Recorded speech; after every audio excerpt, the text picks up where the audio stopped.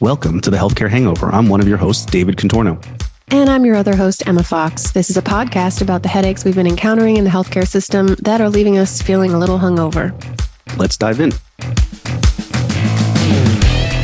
All right, I know this is an old topic, and I know we've broached it here and there on a variety of episodes, but I think we need to dedicate an entire episode to GLP-1 weight loss drugs. Yeah, it's certainly a lot of conversation out there. Yeah, well, it's come up more for us lately, I think, because we have a couple of employers who really want to cover this drug for weight loss, specifically under their self-funded health plan. And for anybody who knows us, most people know that we have very, very, very similar ideals and goals, and we're on the same mission, but we do disagree on some things sometimes. And I think you and I have had to compromise a little bit on this GLP-1 argument, right? Yeah. Yeah. I mean, the way I see it is it's very long-term. It's not a silver bullet. You still need to do other things that, if not done, means you have to be on the medicine forever. And if you do have to be on the medicine forever, just from a strictly financial perspective, the employer funding that $1,000 to $3,000 a month medication now is probably doing more good financially for that employee's next employer, because a lot of the things that come with being overweight are long-term: hypertension, cardiovascular disease. And they typically don't rear their heads until 40s, 50s, 60s. And this one client in particular, their average age employee is like 30 something. We just read this the other day. So, I didn't say this, but you intelligently deduced it. But what if we could pair it with something that makes it more successful and less likely to be needed for the whole time? Because it is proving to be highly effective, and not just, it doesn't just lower your desire to eat. It also slows down the emptying of your stomach, like physically. And so you're not only less hungry on less food, but you stay hungry longer on less food. And it's almost like the impact of stomach surgery without needing surgery. Mm-hmm. Yeah.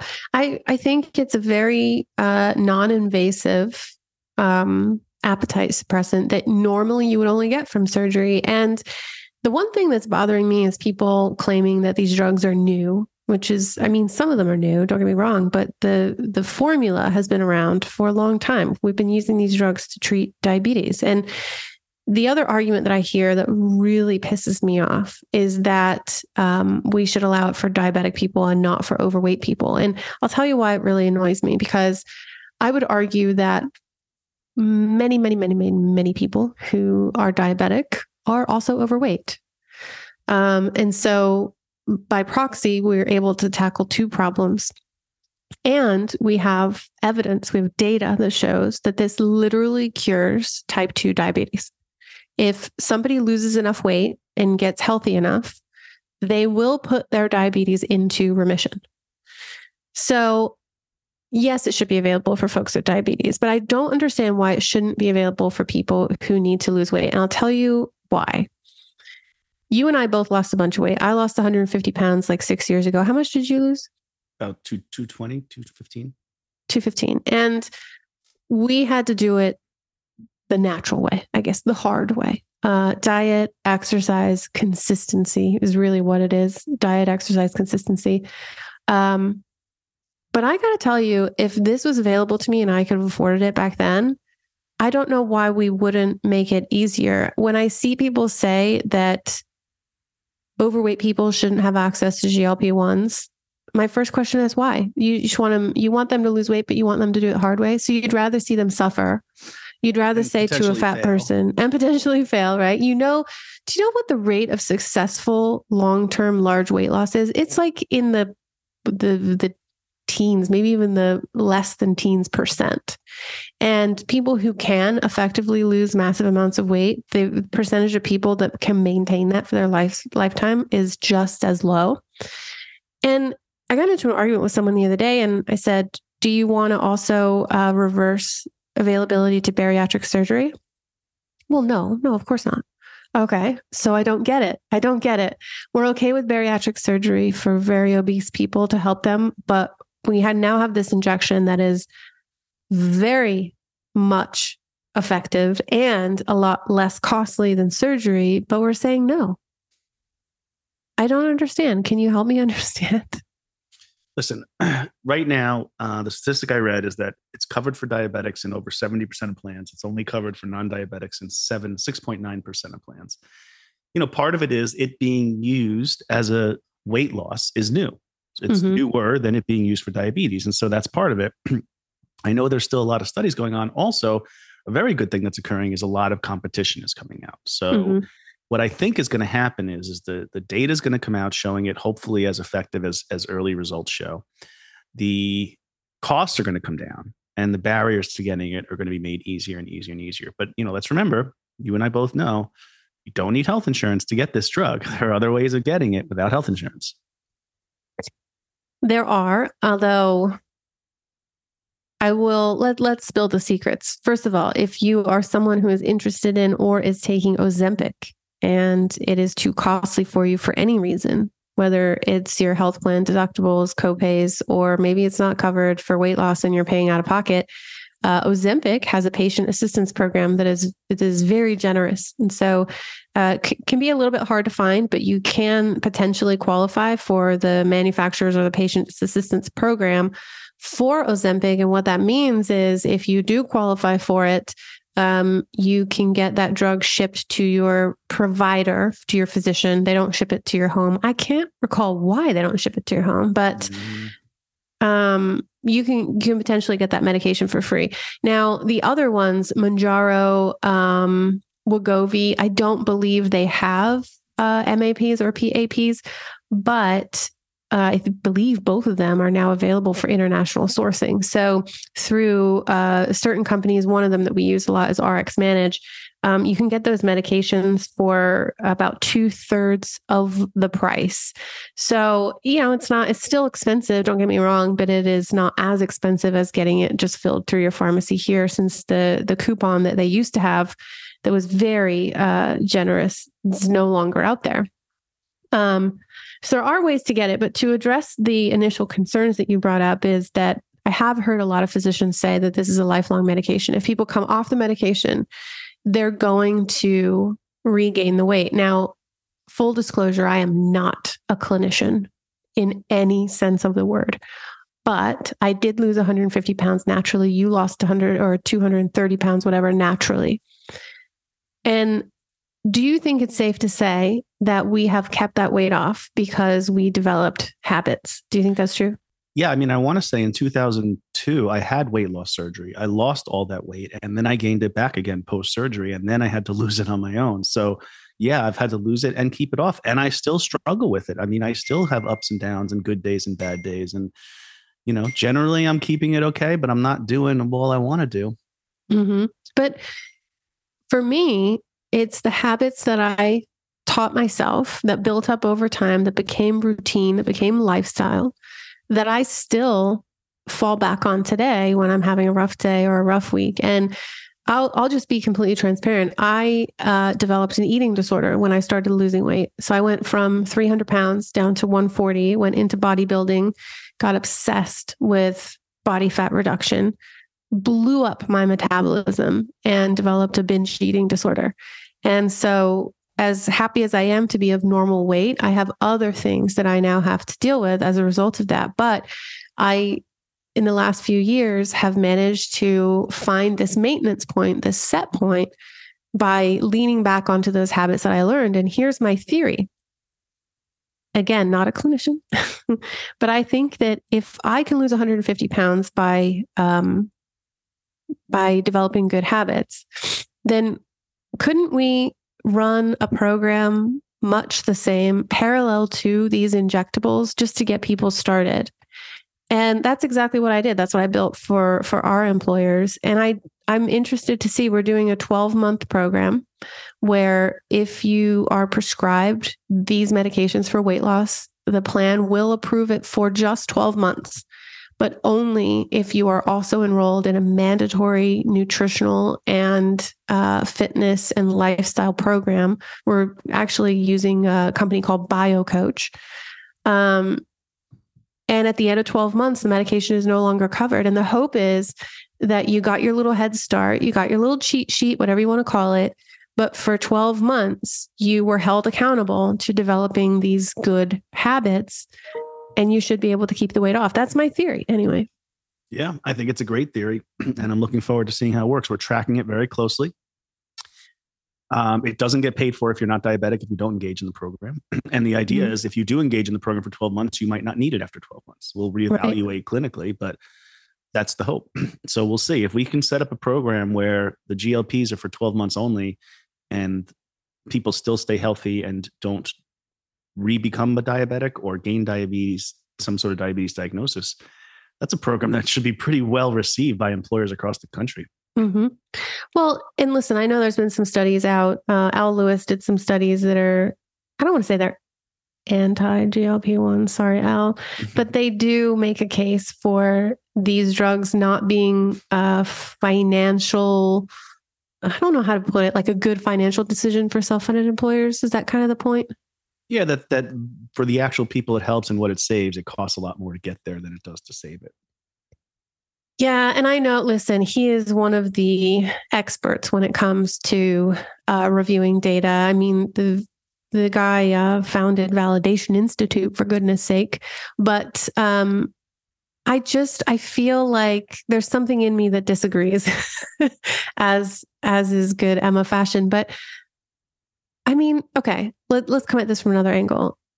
We now are seeing studies come out that these medications, they don't just reduce the food noise, which is a legitimate thing, but they're also reducing the cravings people have for other addictions in their lives. There was a study that came out that said that people are less likely to overdrink if they've had drinking problems before. People are coming off of drug addictions using these medications, and binge eating disorder. It's fantastic for binge eating disorder. And again, allows people just some free space mentally to start developing those habits without the crushing noise of that food noise, which is a very real thing. You know what that is. And I know what that is because we're former fat people, right? But I think there's a lot more benefit to these drugs. And to your point, if we're curing diabetes, and if we are curing all the other comorbidities that come with obesity, surely there is a financial value for that somewhere along the line. Yep, it's just harder to quantify because how can you say we prevented somebody from having a heart attack or an amputation? You know, you really can't measure that. It's just not black and white. You don't know that they would have had it to begin with. You just know that had they continued on the path, the likelihood of them having it was greater. Yeah. So but here's the difference. The one employer that's doing this, I don't think they're doing it for an ROI. They're doing it because he feels it's the right thing to do. Now, he wants to do it in as fiscally responsible a manner as possible. He wants to do it in as clinically responsible a manner as possible, but he's not doing it because he wants to avoid a heart attack financially for someone down the road. He wants to avoid a heart attack for that person's family down the road. Yeah. And I really applaud him for doing that. He is one of the biggest innovators in our employer space, I think, that we've seen in years and years, and a fantastic guy. And in fact, fun story, he came into this organization just a few years ago and inherited this health plan. And he went out of his way to buy the books that you've been in and to really learn about what we were doing. And so often we see new folks coming into employers and they're like, oh, I'm going to bring in my old broker because that's who I'm comfy with. And he didn't do that. He went out of his way to figure out who you were and learn about these plans. And he's so committed to them. And I'm really proud of him. I won't say his name, but yeah, they've been such a joy to work with in that regard. And I'm excited to roll out the program. I think, there's two options when it comes to this drug.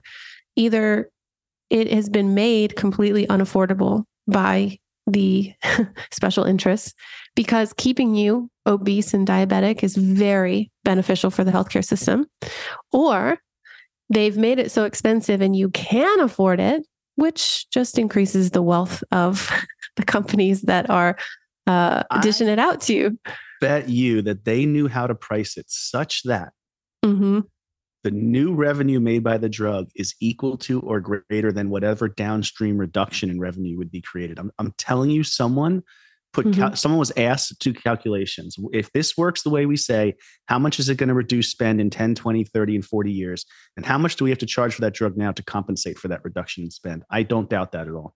Yeah, I don't either. I mean, that's really what's happening, right? If you can afford this drug, you're paying $850 to $1,200 a month if you can afford Mounjaro, for example. And so that's lining the pockets of the drug manufacturers.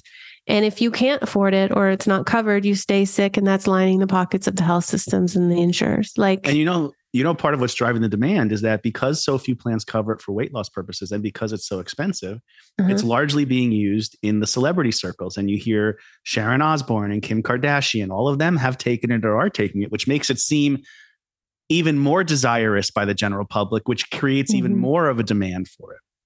I was really disappointed to see that Eli Lilly came out with another drug. It's actually, I'm pretty sure it's exactly the same as Mounjaro. It's just called Zepbound. And I looked it up. I was all excited. I was thinking, oh, they came out with another option that's going to be more affordable. It's not. It's exactly the same price as Mounjaro. And I'm just like, what was the point in that? We already have Mounjaro. What? I don't get it. I don't understand. But there are options. So what I would say is, if you're an anti-GLP-1 person, I'd really encourage you to look at it from a more human perspective. As somebody who was very, very overweight my whole life, yes, I finally did it naturally, but I'm the exception. I am not the rule, and so are you, I would argue. There are people I know personally that have struggled to lose weight for years and years and years, and sometimes you can do all the right things. I don't see food addiction any differently than I see any other addiction. And I don't know, there's a drug out for alcoholism. Naltrexone is called, right? It's supposed to reduce your desire to drink, or maybe it reduces your, I don't know what it does. It does something. It reduces the impact that alcohol has on you, and it reduces your desire to drink, I believe. Yeah. And I don't hear anyone saying we shouldn't give that to alcoholics. No. Do you? Have you ever heard anyone say, let's not give naltrexone to alcoholics, let's make them do it themselves? Well, there was a time, by the way, where alcoholics were put into psychiatric hospitals because it was felt to be a psychiatric problem or a willpower problem. And I think weight loss is behind the times, but I think it's in a similar boat. I think, and I know this will resonate with you, but if you've ever had an addiction or known somebody that has an active addiction, I think you understand that it is not a choice. And people who tell me that you can just lose weight, you can just stop doing it, like, I want to smack them upside the head. Yeah, I think everybody is addicted to something. I have the luxury of being addicted to multiple things. Everything. When one addiction gets out of hand, I temper it down, and then some other addiction bubbles up somewhere, usually before I notice it. So it's very frustrating. It's like I'm addicted to being addicted. I'm not necessarily addicted to any one particular thing. It's buying things, it's clothes, it's electronics. Do you know what I think is your cutest addiction? It's sitting, no, people can't see the video. We just released the audio, but it's sitting right over your shoulder. So, funny aside, David is obsessed with garbage trucks. It's not the garbage truck per se. It's the ones that have the arm on the side where the guy doesn't need to get out and it just lifts it up and dumps it and puts it right back. So we get our trash collected every Tuesday. And as soon as he hears the garbage truck, his office on the back side of the house, so he's the farthest away from the action, but he'll run by my office and go outside. And he's seen it every week. Never gets tired of it. And it was his birthday. Gosh, it was a couple weeks ago now. And me and the kids bought David all this cool stuff, all these gadgets for his birthday. And one of our very, very, very close friends, we went out to dinner for his birthday, and they gave him literally a children's garbage truck toy. And we were at this nice restaurant. He's playing with it right now. We were at this nice restaurant. Katie, try to press the buttons. There it goes. And he just got it out on the table, like moved all the plates and the silverware out. And he's like, oh my gosh. Big ordeal opening it up. It was not easy to open those stupid things. And I'm like, oh, if I had known like a $25 children's toy would have been sufficient, I could have saved myself a lot of money and a lot of shopping. But yeah. I liked everything I got. Yeah, I know you did. Yeah, I don't know. My take is I think GLP-1s are fantastic so far. We're still waiting to see the evidence, but every physician that I've talked to has been for GLP-1s. I haven't run into one yet that's not. But yeah, I'm interested to see how this program works. And if you're an employer out there listening and you're wondering how you can make this work, especially if you're self-funded, I got a solution for you, and we can make it work. Sounds good.